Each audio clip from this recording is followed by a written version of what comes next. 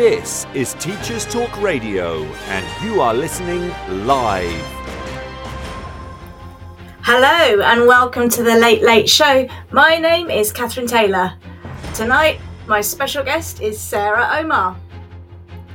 I'll be chatting to Sarah about all things teacher training as we take a look at what makes a great teacher trainer. I'm looking forward to speaking to Sarah in a minute about everything that she does in her role. This is Teachers Talk Radio, and you are listening live. Tune in live at ttradio.org, or to join in the conversation, download the Podbean app and search Teachers Talk Radio. Follow the hashtag TTRadio. Tune in, talk it out with Teachers Talk Radio.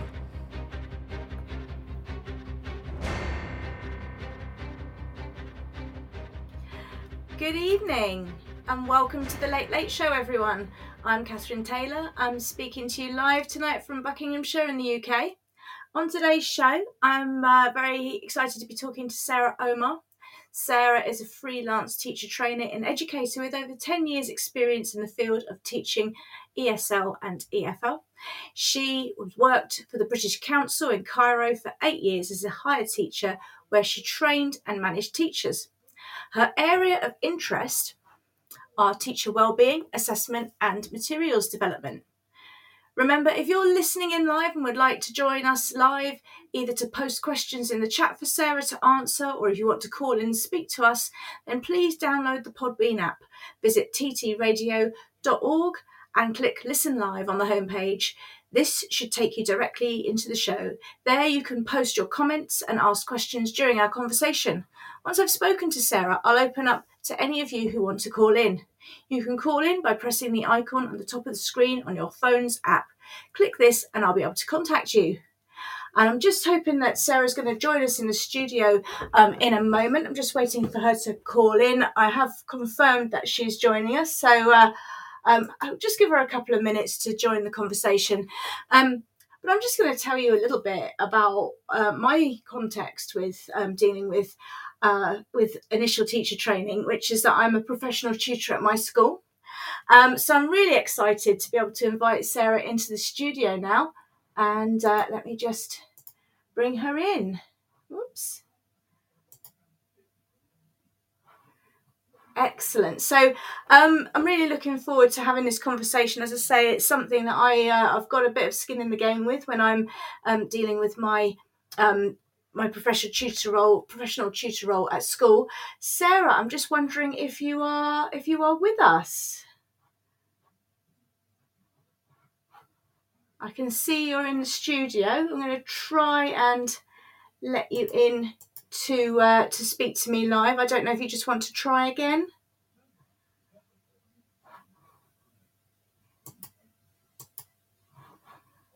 Okay, we seem to be having a little bit of an issue just getting Sarah connected at the moment. So what I'm going to do is I'm going to play the news now, and that'll give us a few minutes. Let's hear the news items, and I'll look forward to speaking to Sarah in about 5 or 6 minutes.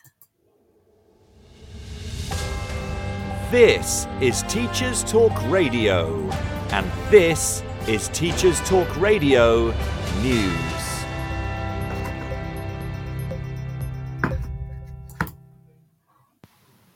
A wide range of media outlets have covered the ongoing issue of reinforced autoclaved aerated concrete, or RAC, and its use in buildings, including schools, leading to concerns around safety. The BBC reports that buildings at 52 schools in England were at risk of sudden collapse due to dangerous concrete. While safety measures have since been put in place at these schools, because the situation was deemed critical, more than 100 others have also now been told to close areas with the concrete. These buildings were previously thought to be at less risk. The new guidance follows the collapse of a beam that was thought to be safe. Head teachers are now making alternative plans just days before the start of the new academic year. Some pupils have been told they will be learning remotely, whilst others are being housed in temporary classrooms or even at other schools. The total number of confirmed schools affected in England is 156. The news has since triggered concerns in all three of the home nations. The Scottish Government said it was trying to establish how many schools contain RAC, whilst in Wales investigations continue, although there have been no reports at present. The Northern Ireland DfE said schools were being checked as a matter of urgency. Ministers in England have been facing media and having struggled to keep up with a range of questions being asked, including how fixing the issues caused by RAC will be paid for. Opposition MPs have pointed out that schools themselves already have issues with funding and that local authorities have seen cuts in recent years, so finances may not be there at a local level. The DfE has also faced criticism for not publishing a list of schools affected, although it defended its actions, saying parents should hear direct from the school itself, at least at first. A school in Southend, which caters for pupils with physical and learning difficulties, has contacted the BBC to outline the significant challenges it is facing, as the closure of its main building means staff and pupils cannot access essential special equipment. Whatever the outcome, it is certain that, for some pupils, this is the start of yet another unusual school year. Away from issues with buildings, Schools Week reports on plans to ensure all schools in England hold electronic registers which the Education Secretary will have direct access to. However, proposals to introduce thresholds at which penalty notices must be considered for unauthorised absences are paused. They were part of the currently shelved New Schools Bill. New rules are not expected to come into force until 2024. But it has been made clear that ministers see attendance as an area which must improve. More than half of parents who responded to the consultation on the plans for e-registers disagreed due to the possible punitive use of the data collected. Officials said it would be used to enable better early intervention. 92% of local authority workers and 85% of school staff who responded support the plan. The DfE will move forward with changes to simplify recording of attendance or absence. In total, 22.3% of pupils miss more than 1 in 10 sessions in the 2022 to 2023 academic year. This is compared to 22.5% in the year 21 to 22, despite significant government intervention. Prior to the pandemic, these rates sat between 10 and 13%. The TES reports that a group of watchdogs, including Ofsted, are jointly to carry out targeted inspections in schools where there is a risk of pupils being exposed to serious violence or exploitation. The inspections will happen in 6 unnamed local authorities and examine how police, social services and health services tackle serious youth violence. The focus will be on multi-agency interventions and could include interventions in schools, parks, shopping centres or specific streets where young people may be at risk. The team will include representatives from Ofsted, the Care Quality Commission, HMI of Constabulary, HMI of Probation Services, and each team will be led by an Ofsted Health and Social Care Inspector. Where a school is involved, they will be asked to show they have effective systems to identify children at risk of or subject to serious youth violence and children who are missing from school. The inspections will end in May next year. Full details of the report can be found on TES online. Finally, The Guardian reports that Lego is to begin selling bricks coded with Braille to help blind and partially sighted children learn to read the touch-based alphabet. The Danish makers of the bricks have made specialist versions tested and developed by blind organisations across the globe. The bricks have been sent to a selection of schools free of charge since 2020, but now they will be available more widely. LEGO hopes the initiative will help parents, siblings and others share in learning Braille, and to encourage play interactions between sighted children and visually impaired friends. This has been your Teachers Talk Radio News with Jo Fox. Hi and welcome back to the Late Late Show. Thank you very much. I'm delighted to say that we've got Sarah in the studio. Sarah Omar, welcome to the Late Late Show. Hi Kathryn, thank you very much for having me today. It's so wonderful to hear from you. I wonder if you are able just to maybe be a little closer to your microphone. I can hear you clearly, but you're quite quiet. I don't know if you can. You're hearing me now? Oh, that's perfect. Thank you so much. It's really great to have you on, and thank you. I know that are you 11 o'clock at night where you are? Oh, you're a bit later on in the day than us, so I do appreciate the time difference and that sort of thing. I wonder, Sarah, could you just set the scene for our listeners and just let us know what a typical day or week is like for you in your current role?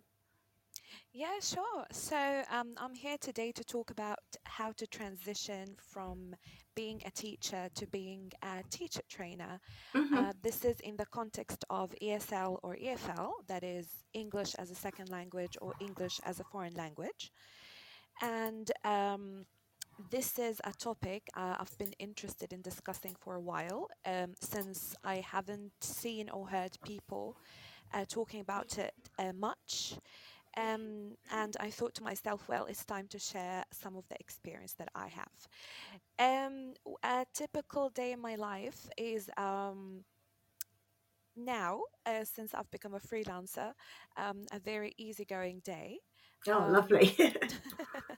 yeah, I'm no longer having to work like 8 straight hours every day like I used to when I was a full timer. Mm-hmm. So basically, it's a very normal day. I wake up, I have breakfast, I do some reading, and then I plan my week. Um, so if I have a project that I'm working on, I break it down into um, small tasks, and I see how long it's going to take me to finish it. And I continue doing so until I feel like I need a break. I do Mm-hmm. take a break, and then I go on LinkedIn because most of my work is done on LinkedIn, and I connect with people there.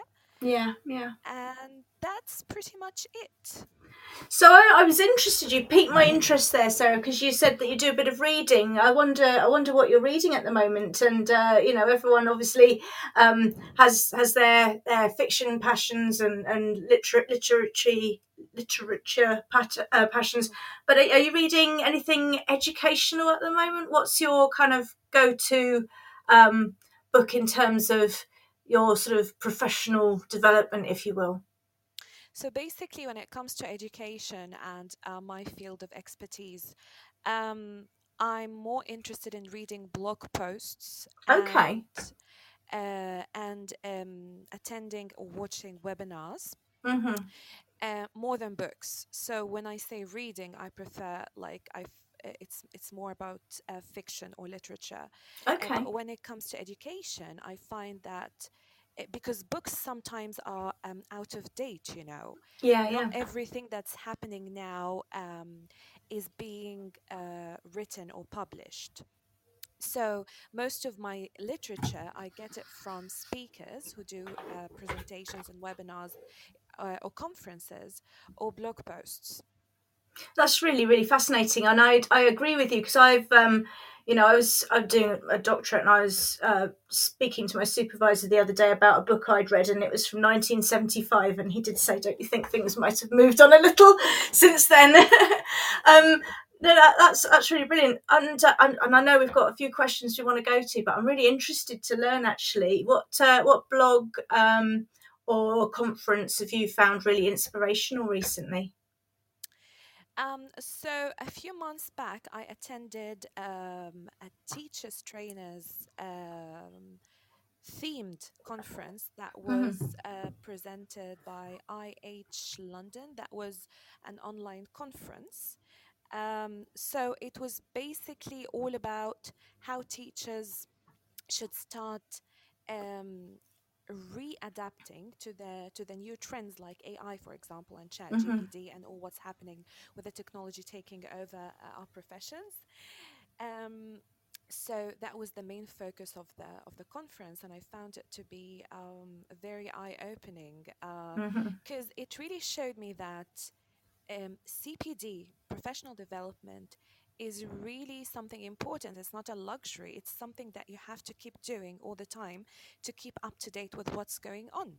Yeah, yeah, 100%. And I do find before you joined, I was just sort of sharing with the listeners that I've got I've got a responsibility for looking after some of our early career teachers, and I always try and just say, look, ring fence this time, enjoy this time, because it's so important. So Yes. important. Yeah. Oh, that's really brilliant. Thank you, Sarah. And we've heard a little bit about your context, a little bit about your work, and I wonder if we can now dig a little deeper into some of these things. We've in our discussions we've had off air, you've indicated to me you've got views on the life cycle of a teacher, and I just wondered if you could explain a little bit about what you mean by that, and what characteristics that teachers might have at different points during their career. Yeah, sure. So I'm basically going to share my experience with the listeners, but I think most people would relate to the context that I worked in. So, like I said, we are talking in the context of ESL or EFL, and my whole experience was based in the Middle East since I live in Egypt. So, I started my career back in 2010, and I didn't know what I was doing.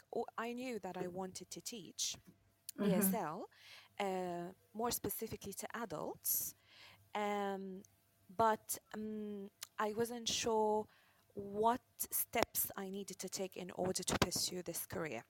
Mm-hmm. So one day, while I was browsing online, I came upon something called CELTA. And again, I had no clue what CELTA was. So I Googled it, and then I found out that it was an abbreviation of, or an acronym of, Certificate for English Language Teachers for Adults. Mm-hmm. So I thought, okay, that's interesting. That's something I would like to know more of. And I started learning that if you pursued a CELTA course, then it will open a lot of doors for you to be able to work in different countries, in different contexts. Basically, you become a certified teacher. You Yeah. get a proper Cambridge training. So basically, that was my initial steps. I went to take the full-time CELTA course, which was done in the period of 1 month. It was an intensive course full of work, research, TP, observed TP, having to sit down with a group of Sorry, people. teaching practice, is that what you mean? Sorry to interrupt. Exactly. Yeah, No, perfect. Yeah. exactly. Teaching practice.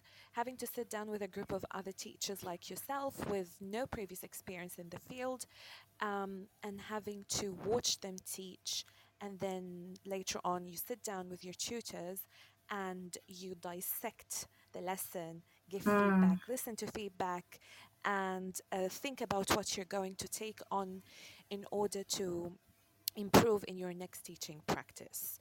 So, this is what someone who wants to get into the field of ESL should think about. So, taking the CELTA course.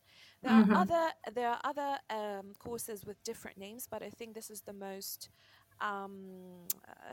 famous and popular one in the field. So, did you were you placed in an institution where you had a mentor and that kind of thing when you were doing this? Yes, exactly.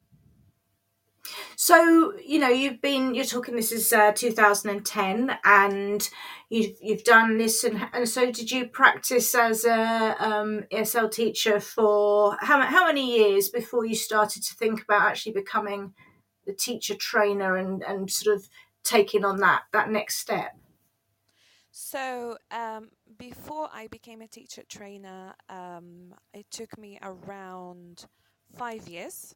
Mm-hmm. That was post CELTA course. Most places do not acknowledge your experience level before the CELTA course. So before the CELTA course, I already had around 2 or 3 years of experience. That Yeah. was previous CELTA, prior to my CELTA. Mm-hmm. After the CELTA, I did 5 years of full-time teaching both adults and young learners. And I was, when I first started working for the British Council, I was a trainee teacher. So that's like the second step Mm-hmm. of the career. Um, I got a full year of intensive training, again, full of research, writing, getting observed by my mentors, getting feedback, observing my peers, and so on. And then I became a full-time, they call them veterans now, Yes, okay. people, the people with 2 years post-CELTA experience. Yeah, no, that's really interesting. And I what I'm kind of, I suppose, getting at is that, you know, do you think that a lot of people would sort of do 5 or so years and then be looking for a step up, or do you think it takes a certain kind of teacher to want to take that next step? What do you think are the pulls perhaps towards becoming a teacher trainer, and perhaps also some pushes as well? Mm. Well, I think it all comes down to what you really want to do with your career. Some people take the CELTA and then they travel all around the globe teaching, and they'd never Mm-hmm. think about teacher training. But because I wanted to make a stable career out of it, I knew that at some point I wanted to coach and train other less experienced teachers. Also because I was inspired by my CELTA trainer Mm-hmm. when I was doing my CELTA course. So I really thought that this was a wonderful job helping other teachers getting more qualified, giving them advice. And so that's what I wanted to think about. Not all teachers will end up becoming teacher trainers eventually. That is something that you're going to have to need to do or want to do, and Mm. that will require another set of skills and qualifications to acquire in order to become suitable for the role. That's kind of what leads very nicely into the next question that I wanted to discuss with you, which is, what are those attributes and qualifications that you look for in someone who's experienced? You know, when you're thinking about, if someone approaches you and says, "Look, you know, how do I get from this point in my career? What are my steps? What do I want to be doing? What you're doing in 5 years? What qualities and attributes are you kind of looking out for in that kind of person?" Yeah. First off, if we're talking about the personal traits before the qualifications, then you need to have some kind of flexible mentality, Mm, um, especially after acquiring enough years of experience that you become someone very, very confident in the classroom, that nothing really can shake this confidence, not even a terrible feedback from one of your managers or something. So mm. you become very confident and flexible, someone who is willing to try out new things all the time and is not afraid to do so. No, that's a really good point, because I think, I mean, I don't, I'm not going to pretend to know an awful lot about the context that you're in, either in your field or in Cairo, in particular in the Middle East. But I do know that there are many teachers who will listen to this show who have experiences where they don't get supportive feedback, and perhaps that leads them to become very risk averse and Mm, um, quite sort of suspicious of exactly. manager feedback. So when you're looking for these kind of people, or these people approach you, you know, they're confident, they're looking for sort of, would you say it's like a almost a growth mindset? They're sort of Exactly. open to new research and Yeah. new ideas. Yeah, exactly. Because unless you want to grow, you won't continue in the field as something higher than a teacher. Which there's nothing wrong with being just a teacher if Yeah, this is of what course, if yes. this is your cup of tea, if this is what you want to continue doing. But if you are someone who is like, let's say, want to take up a new challenge as a school director or something like that, then yeah, definitely a growth mindset is what you need as a skill, as a trait, as a personal trait. Do you think that's something that can be kind of taught? I don't think that's quite the right word, but brought out in Fostered. people, fostered. Good, Mm. very good, thank you. um, Yes, yes, definitely. I mean, if it weren't for my mentors, the people I worked with who had more experience than me back then, who pushed me to become my best, I don't think I would have thought about, or maybe, well, I thought about it all the time. I wanted to train. To become a teacher trainer, but I thought it was a lot of hard work and effort and time spent, and I wasn't sure I had it in me. Mm, But I had really supportive mentors in my first year of teacher training who inspired me and who pushed me to try out new things and not to be afraid. And that is mm. something very important in any school that you want to work for. You can be someone who is independent and who like to research things on your own. But unless you have someone who's pushing you to get out of your comfort zone, I don't think you will go out of your way to try to do so. Yeah, no, I think I totally agree with you. I find as someone who's taken on study after several years of being in the classroom, and I'm still in the classroom, it's almost had a kind of antidote effect on the feelings of sort of stagnation. And Mm, I think if you are able to inspire people to stretch themselves, it's actually a very satisfying thing yeah. professionally. Yeah. But Yeah, I that's mean, go I mean, sorry.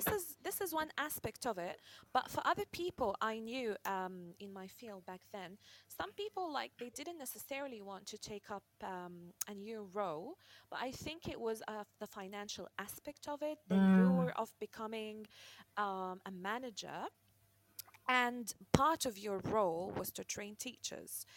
So this is what some people would decide to go and um, take an extra qualification to become a teacher trainer or even a manager, because this is what I'm going to discuss next: the mm-hmm. types of trainers, and what each role or how each role is different from the other or even similar. Yes, please do. That would be fascinating. Thank you.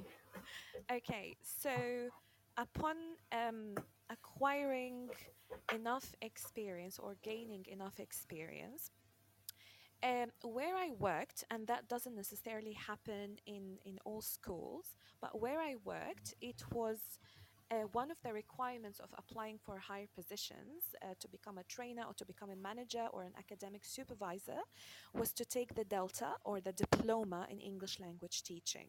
Mm-hmm. That is at a master's degree level. Back then, it was supported by my school. There was funding involved, and there was a lot of support.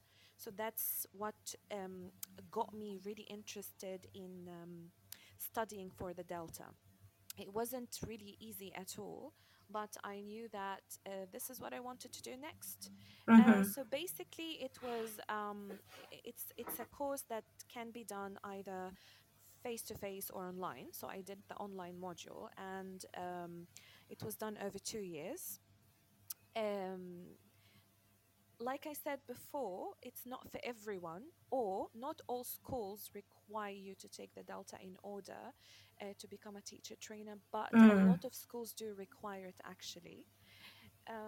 So I took the Delta, and then straight after the Delta, I got promoted to a higher teacher role in mm-hmm. which I became a teacher trainer. It was a very diverse role because, like I said a few minutes ago, there are different types of teachers trainers, and sometimes those roles um, can coincide. Like you can be doing this, you can be taking off one hat and replacing it with another hat, Mm-hmm. um, or maybe you can be doing only one of those roles. So the different types of trainers, that's not official or anything, but the trainer the trainer role is a very generalized term. Mm-hmm. There are a lot of trainers in different fields. Yeah. um, and a trainer is basically someone who is equipped with practical experience. They know how to conduct a training session, giving a workshop or a presentation. Mm-hmm. um, um, breaking down theory into practice, Hmm. and designing interactive sessions. So So that's like what the a trainer sort of does. like a facilitator, planner, that kind of thing. Yeah, exactly. Yeah, so that's basically the general term. But in my role, I wasn't just doing that. That's just a basic thing, really.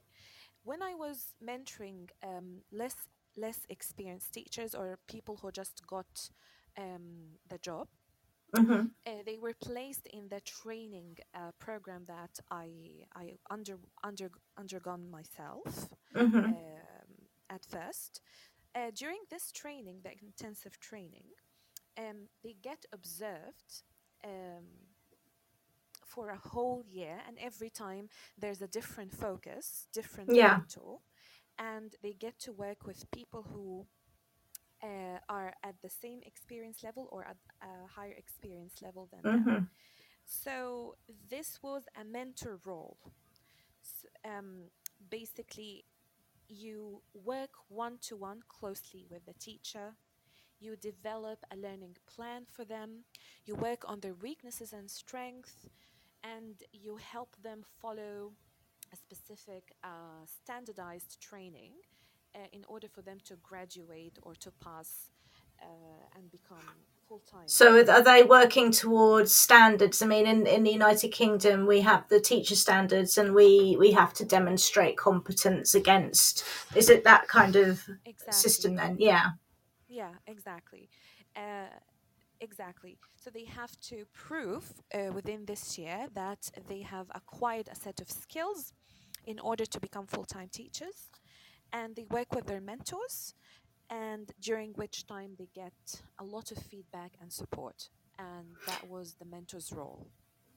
And do you find, in terms of, because it's one thing, isn't it, to give instruction, I suppose, for want of a better word, to somebody who is wanting to learn English as a second language, or whatever it might be, either as an adult or a child. And of course, there's differences in the sort of reasons for people choosing to do that, as well. But would you say that they're when you're teaching adults to be teachers, what would you say the kind of the challenges of that are, as opposed to teaching an adult or a child who's undertaking this skill? I mean, I'm trying to separate this out because, of course, teaching is a skill, but sort of the language, the learning of a language, the acquisition of a second language, or more than a second language,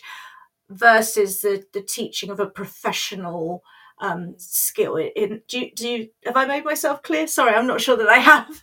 think what you're trying to say is there a difference between teaching a group of learners who are just studying a language Yes. and teaching a group of teachers who are trying to improve their skills and getting more qualified? Is that what you're trying to say? Yes, and you know the challenges in that, particularly after you've spoken more generally, you alluded to there being some people who perhaps don't quite have the moral calling, shall we say, because they are interested in the promotion rather than the, Yes. and that's just a thing you have to do if you get that promotion. So maybe you could talk a little bit around the people who you would consider are doing it because it's more vocational, and the people who you're coaching and mentoring who perhaps have done it for other reasons. Mm-hmm. That's a great question. I think the majority of the people I worked with were those who were interested in just getting the job. They weren't necessarily in love with the idea of helping others or training others. It was just very practical for them. Like, Mm, what's in it for me out of this kind of mentality? Um, there isn't a different approach to dealing with people with this kind of mentality. I mean, at the end of the day, you're training teachers to acquire a set of skills mm, that will be proven during their work in the field. Um, so it's like ticking the boxes kind of thing. Yeah, yeah. You're not going to teach someone to fall in love with something or to become passionate about something. I think that's really rare, unless you're someone who is very um, like those very like people like Oprah Winfrey, Tony Robbins, people who inspire people to Mm, become better. So unless you're that kind of person, um, you won't be dealing with a lot of people like that. But mm, in short, what I'm trying to say is um, there is a difference between dealing with, coming back to your previous question, there's a difference between dealing with learners who are just coming to take a course and learn a language, maybe having some fun in the process, and honing the skills of teachers. They already have the skill, they just need to improve it. They just need to acquire to work with it more confidently and in different contexts with different age groups.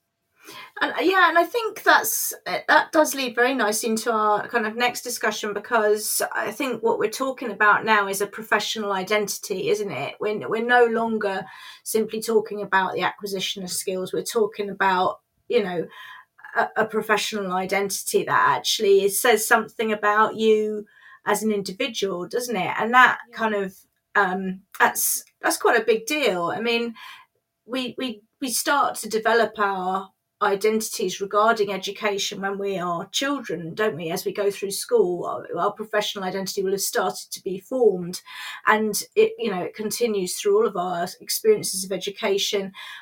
It's kind of very personal and sort of internalized, whereas I suppose a skill, it's a tool in your toolbox, but it's not you. And I True. wonder if you could talk a little bit about what approaches you find most effective in helping teachers to make a transition in their professional identities from a teacher, a classroom teacher, for the sake of example, to a trainer of teachers. And I'll just illustrate what I mean. I Yeah. know somebody who's a very experienced high up senior leader that always describes themselves as a teacher. Mm. Um, and that's how they feel about it. Mm-hmm. Um, whereas I also know other people who would see themselves very much as leaders or managers or whatever. So Mm-hmm. how do you kind of help people find their professional identity in a way? Mm-hmm. I think it all comes down to experience. Your experience in the classroom with people will help you realize what kind of path you would like to follow if ever you think about going up the career ladder. So for me, for example, um, I knew that I loved teaching so much, but I also knew that I loved helping others. Mm, And I loved helping my colleagues whenever they came and asked questions about how to plan a lesson, what kind of ideas they could incorporate in the lessons, and so on. So I knew that helping people means that I like to impart my wisdom, share my experience, my failures, my successes, which means that I could be a mentor. mm-hmm, Um, so I already had the passion and I knew that I wanted to pursue that.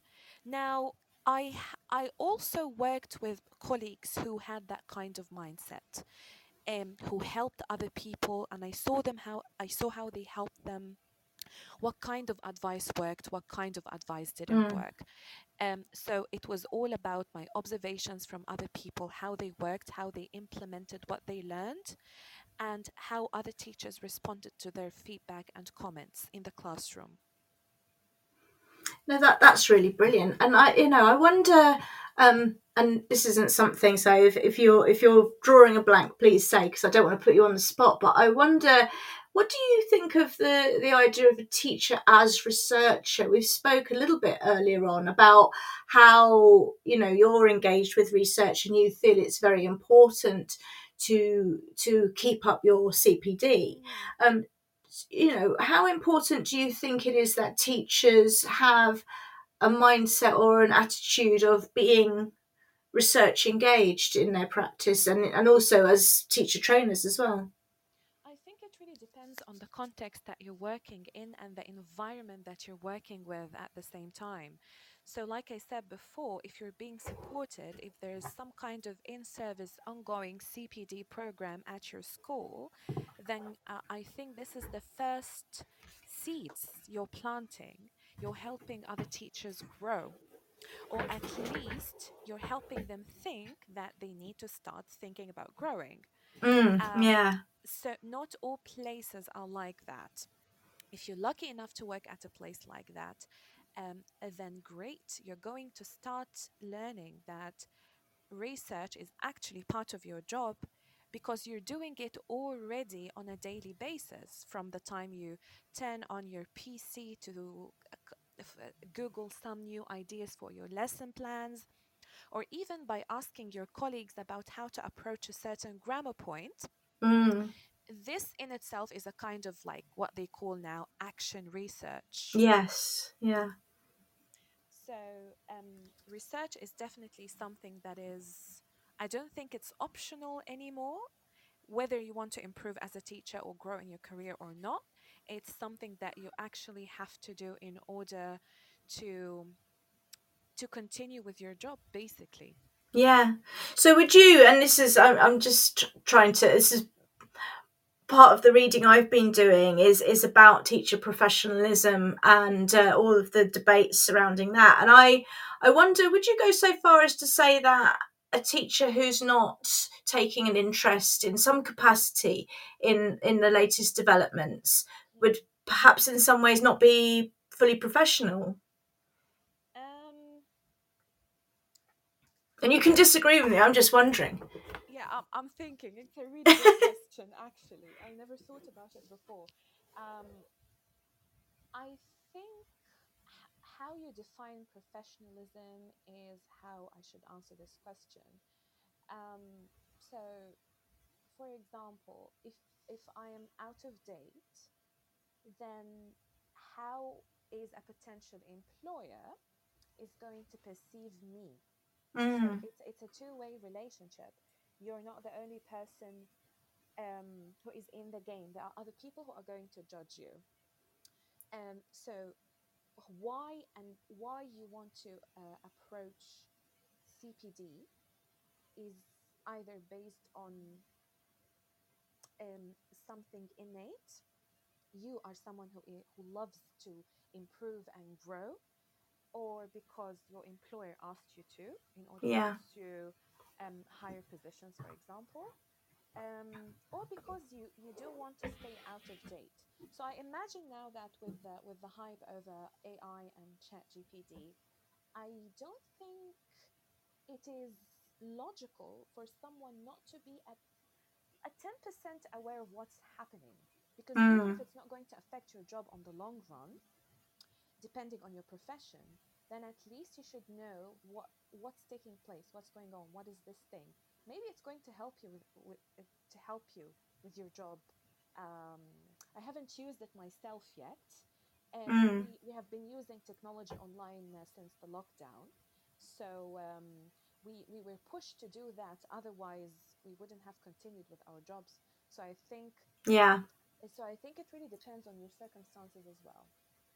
And it's fascinating, and I think every time I do this show with a guest, AI always pops up, and we always because it's just so ever present, isn't it? I mean, um, it's one of those things. I think it's such an interesting opportunity. It's very strange new worlds, isn't it? If I can say that, because it's Very. got so much potential, but also has to be handled with such care. I mean, I've used it to write the odd model essay and what have you, but the possibilities are really quite interesting.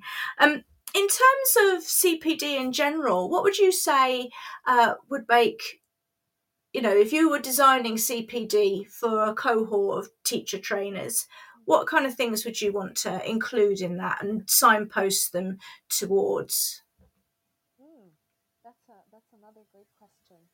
Um, so apart from the basic um, uh, knowledge that you need to acquire during this course, there is something often overlooked by schools, employers, whatever you want to call them, which is teachers' well-being. I think this is something that people perceive wrong. They think that Sorry, Sarah, you've just gone a little bit quiet. I wonder if you could just, sorry to interrupt, lean into the mic again for me. Oh, okay, sorry. Perfect. Thank you so much. Okay. Oh, perfect. Thank you. Yeah, so I was saying a lot of people are under the impression that teachers' well-being is something that you can just read about and that's it, or you can just be aware of. But I think this is something that needs to be practicalized, if that is a word, something that you need to put into action. Like, what kind of steps can we take in order to help teachers with their well-being?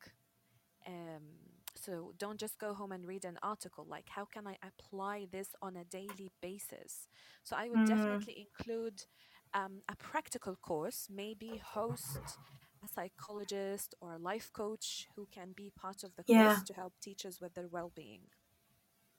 No, that's really brilliant. Thank you so much. I'm just going to open it up a little, actually, because I know we've got a few people listening live in the studio, and I wonder if anybody does want to ring in. I'm just going to invite people now if they want to, and I'll just have a look at if you're listening and you'd like to join us live, post questions in the chat if you'd like to, or visit the Podbean app, visit ttrradio.org and click on listen live. This should take you directly to the show. You can post comments, questions, and then you can ring in if you'd like to. So if anybody would like to, you're more than welcome to join the conversation. So I'll just leave that invitation there. Sarah, it's just been so fabulous. We've got, I'd say, about 13 minutes left. And I wonder, if there's anything that you want to share about your experiences, about your views about teaching and education in general, anything you'd like to see change in the future, or anything like that at all. I'll just leave this one to you to talk about your passion. Oh, that's great. I'm very about, like I mentioned, Sorry, Sarah, I've lost your connection a little bit. You're breaking up a little, I'm afraid. Okay, can you hear me now? I can. Yep. No, that's brilliant. Thank you. Okay. Right. I was just saying that teachers' well-being is something that I'm very passionate about, because I didn't know it was that important until I faced some issues with my well-being at the workplace. It's very easy sometimes to forget that you're a human being. You always think that I'm a teacher. I always have to be in control, I have to look strong, I have to. You're breaking up a little, Sarah. Sorry, we're losing there. Okay, let me try again. Is that okay, Kathryn? Yeah, it's just going a bit crackly on some of it. I don't know if you've moved location slightly where you are. No. Let me try to adjust my audio then. It sounded like it was connectivity a little bit. Could be. Okay. No, I mean, what I was getting from that is that, and thank you so much for sharing that you had really become quite acutely aware of the need for real serious consideration of teacher wellbeing when you had faced some challenges in your own workplace. Is that a fair representation? Yes. Yeah. Exactly. So it'd be really, as much as you're willing to share, it'd be interesting to hear a bit more about what kind of led you to sort of start to think more deeply about teacher wellbeing after that. I was at the point in my career where I was thinking more about my job than myself, basically. Mm. So I always felt guilty if I didn't give 100%, which is totally wrong. We're human beings, we're not perfect. Mm-hmm. Yeah. I didn't have that kind of mentality. I was a perfectionist, and I always felt guilty if I didn't give in 100%. So I always showed up to work, didn't, if I was a little bit sick, I didn't take time off. I even worked during the weekends, which was crazy. um, so that led me to some kind of burnout. Yeah. I Yeah. didn't know how to, or I was at a point when I had a lot of responsibilities and I didn't have time to think about my life outside work. So my health started to deteriorate a little by little Mm. until I couldn't function properly at work. And unfortunately, even though I worked in a place where well-being was, they were aware of what well-being was, like I said, there was no practical solutions in order to deal with it. You had to deal with Mm. it on your own. Yeah. It wasn't the employer's responsibility. Yes, they did some workshops sometimes or presentations at work to help you understand, but there were no practical solutions, like I said. Mm. I had to research that myself, and I had to take some time off. And I decided to become a freelancer after that, Mm. because it was life changing, like how there was no work life balance for me. So I thought, well, it's time to put things into perspective and prioritize my health. Yeah, no, I'm totally hearing what you're saying there, Sarah, and I really want to thank you for sharing that, because I know that's not something that we kind of previously planned to discuss, and I really appreciate you being so open. And I know that a lot of listeners will really resonate with what you've just said. Certainly, I know I do, and it's very interesting because one of the things I've been thinking about recently is, you know, how do we create a sustainable teacher future? Do you know what I mean? We've got people who go freelance, who Mm, you know, do further qualifications, become consultants, whatever it is. But I've always felt frustrated that there's kind of no pathway to stay in the classroom mm, and just reduce it and perhaps do something else like research or consultancy on the side. And instead, actually, what we push as a system is we push people towards needing to completely leave. What yes. are your views on what could change? Mm. Like I said, if your employer isn't interested in your well-being, then for you to take the responsibility of your well-being on your own Mm, is going to be a total failure. So both parties, employers and employees, need to be in the game. They need to be involved in this scenario. mm, You need to have a space to express your concerns if you're not happy at the workplace for any reason. mm, Um, and I think it's in some countries, I think well-being is a taboo. yeah. People think that you're irresponsible if you complain. So this is something that needs to start changing. So employer-employee relationship, that is one thing. Having an open communication with your employer or your manager, with Mm. confidence, with no judgment, that is something that needs to be implemented in any place as well.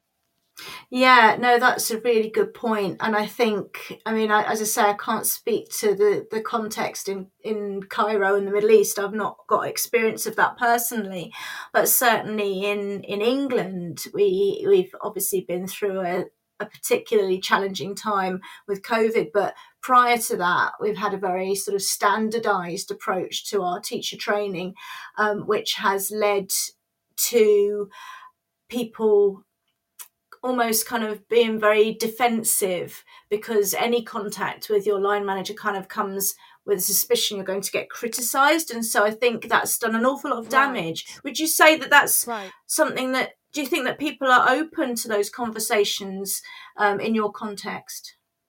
It wasn't at the beginning of my career. It was always looked down upon. But I would say that recently people started to change, and because I was a manager and I was line managing a few teachers, I had this kind of open relationship with them. Like, they came to me with their personal problems sometimes, and if I was able to help in any way, I would. But again, I have to say that this is some kind of work ethic issue as well. You're not always going to find a supportive manager. And it's not something that you can learn or get qualified for. It's either you're empathetic or not. Yeah. So, I mean, I wonder if, I mean, we have a saying, absolute power corrupts absolutely. Do you think there are some people who are just attracted to leadership, but is there kind of some kind of, so I don't know, a certain type of person that wants to climb the greasy pole? Yeah, definitely. I don't know. It's interesting. This is, I'm very aware of the time, everywhere. but You would think that in the field of teaching, where people are interested in helping others by nature, that at some point when you become a manager, you would still have those traits. Some people continue to foster those traits and continue to help, while others change. And like you said, power corrupts. And it doesn't have to be necessarily power. It could be the responsibilities that they have, the amount of responsibility. They don't have time to think about others. So maybe a little bit selfish, but I don't want to judge people. But sometimes you do really want to help. You just don't have the capacity or the time to do that. And that's such a good point, I think. And I'm aware of it's very late for you. We'll try and sort of wrap things up. Just if we go over by a couple of minutes, that's fine. But when we think about teacher capacities, I think that's such a good point, because the last thing that I want to do, and I'll just make this really clear for listeners, is I'm not having a SLT manager bashing session, but I do think that your point about capacity is so important, because in what I've looked at in teacher CPD, for example, I found loads of teachers who would love to do more reading and engage in more CPD, but who don't have the capacity to. And I think that's also true of leaders, the weight of responsibility, the thing, if it goes wrong, it really is on your shoulders, sort of morally, legally, it's a tough gig, isn't it? And that soft personal stuff can perhaps be a bit of a casualty of that, which is, I think, perhaps we just all need capacity. True, and this is a very important point, because before you decide to become a manager or to get into becoming an academic director, supervisor, mentor, any kind of trainer, you need to ask yourself whether you're actually capable of doing such a thing on the long term. It's not just something that I want to do that because I'm bored of what I'm doing right now. It's whether you are capable of doing so. What kind of personality do you have? Are you someone who is capable of thinking about others' issues in the classroom? If a teacher cracks in front of you while you're observing them, how are you going to deal with that? If someone is not at the level of skill that your company requires, how would you support them? And so on and so forth. So, in order to become a teacher trainer, I guess, you need to think about what kind of person on a personal level you are with the people in your life, because this is definitely going to apply to your job as well. Yeah. And I mean, I do want to leave space for the people that can grow into their roles, and the people that find ways of kind of, managing the capacity issue.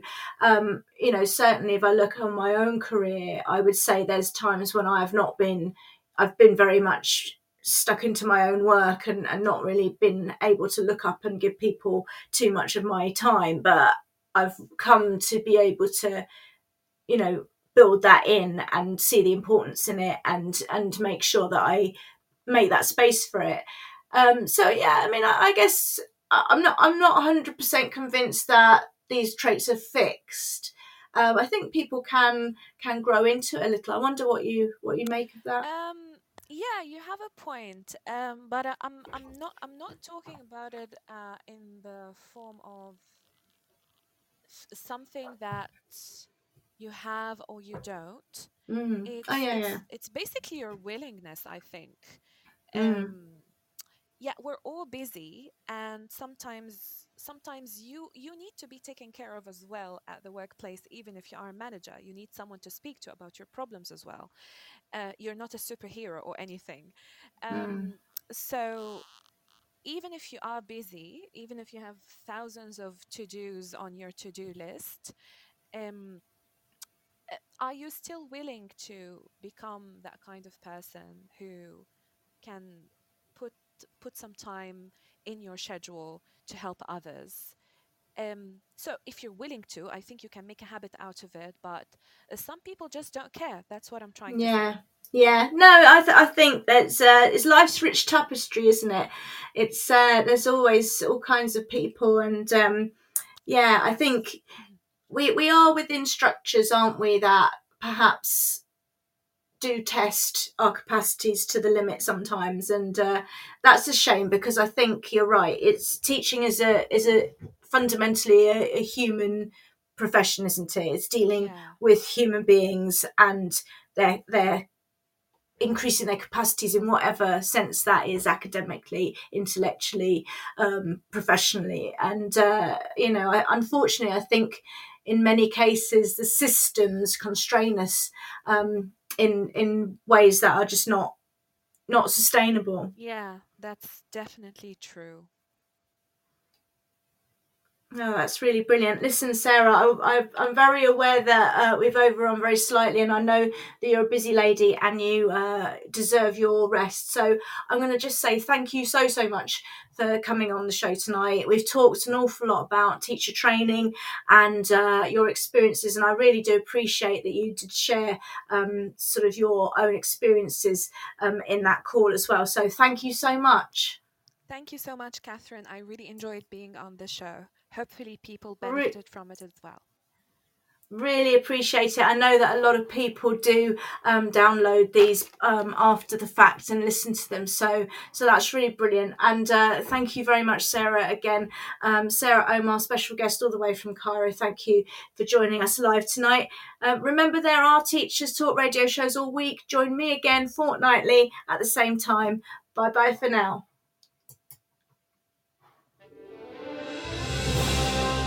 You've been listening to Teachers Talk Radio. Tune in live and listen back at ttradio.org. We look forward to hearing from you next time on Teachers Talk Radio.